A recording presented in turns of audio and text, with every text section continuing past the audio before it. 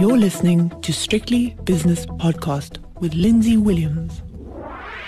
The JSE has opened its doors for another day, so it's time for the opening with myself, Lindsay Williams. Good morning.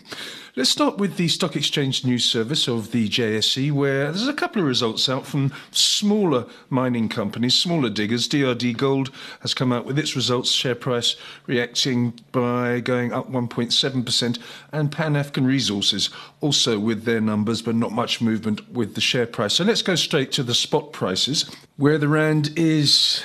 it's threatening to change its big figure from 15 to 14. Currently 15.07 against the US dollar, 20.42 against the British pound, and 17.12 against the euro. Euro dollar, 113.65. That's a euro that is about 0.5% stronger. Last night in the United States, the Dow Jones rallied by 1.2% with news of troop withdrawals from the Crimea and Ukraine areas.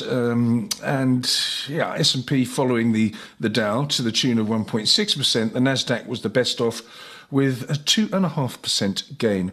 This morning in the Far East, what have we got? We've got Tokyo up 2.25%. That's the best performer. Shanghai up 0.6%. Hang Seng up 1.25%, and the all-share in Sydney is 1.1% higher. On commodities, well, we've got 18.55 for gold, which in 24 hours is down $11, but recovered from its lows of yesterday evening. The palladium price is up $30 after a horrible day yesterday. It's currently $2,277 an ounce, and platinum down $14 to $10.25.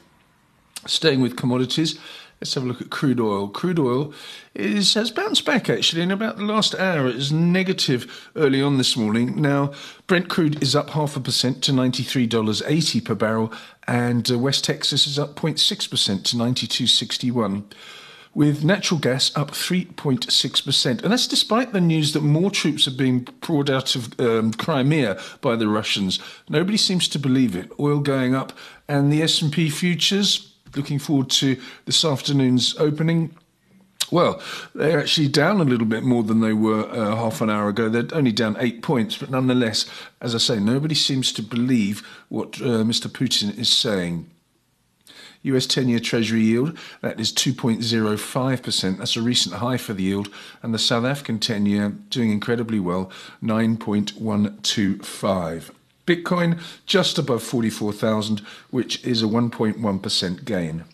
Let's take a look at some of the early movers on the JSE, with Supergroup at the top of the leaderboard up 5.33%, Textainer up 4.75%, African Rainbow Minerals up nearly 4%, Transaction Capital up 2.8%, and Sibanye-Stillwater has put on 2.5%. On the downside, Karoo down 1.9%, British American Tobacco has shed down 0.9%, and MC Group, MultiChoice, down 0.7%, with South 32 down 0.6%, and Harmony also 0.6% weaker.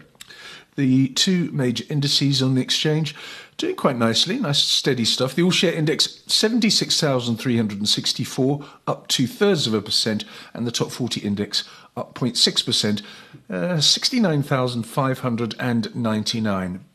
I'll be back with Wayne on Wednesday, with Wayne McCurry later on this afternoon, and also I'll be speaking to Skalklo from PSG Wealth on the 5 o'clock shadow, so please join me then.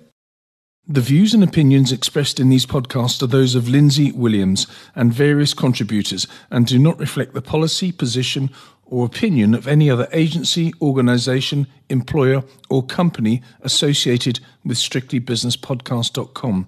Assumptions made on the analyses are not reflective of the position of any other entity other than the speaker or the author. And since we are critically thinking human beings, these views are always subject to change, revision, and rethinking at any time. Please do not hold us to them in perpetuity.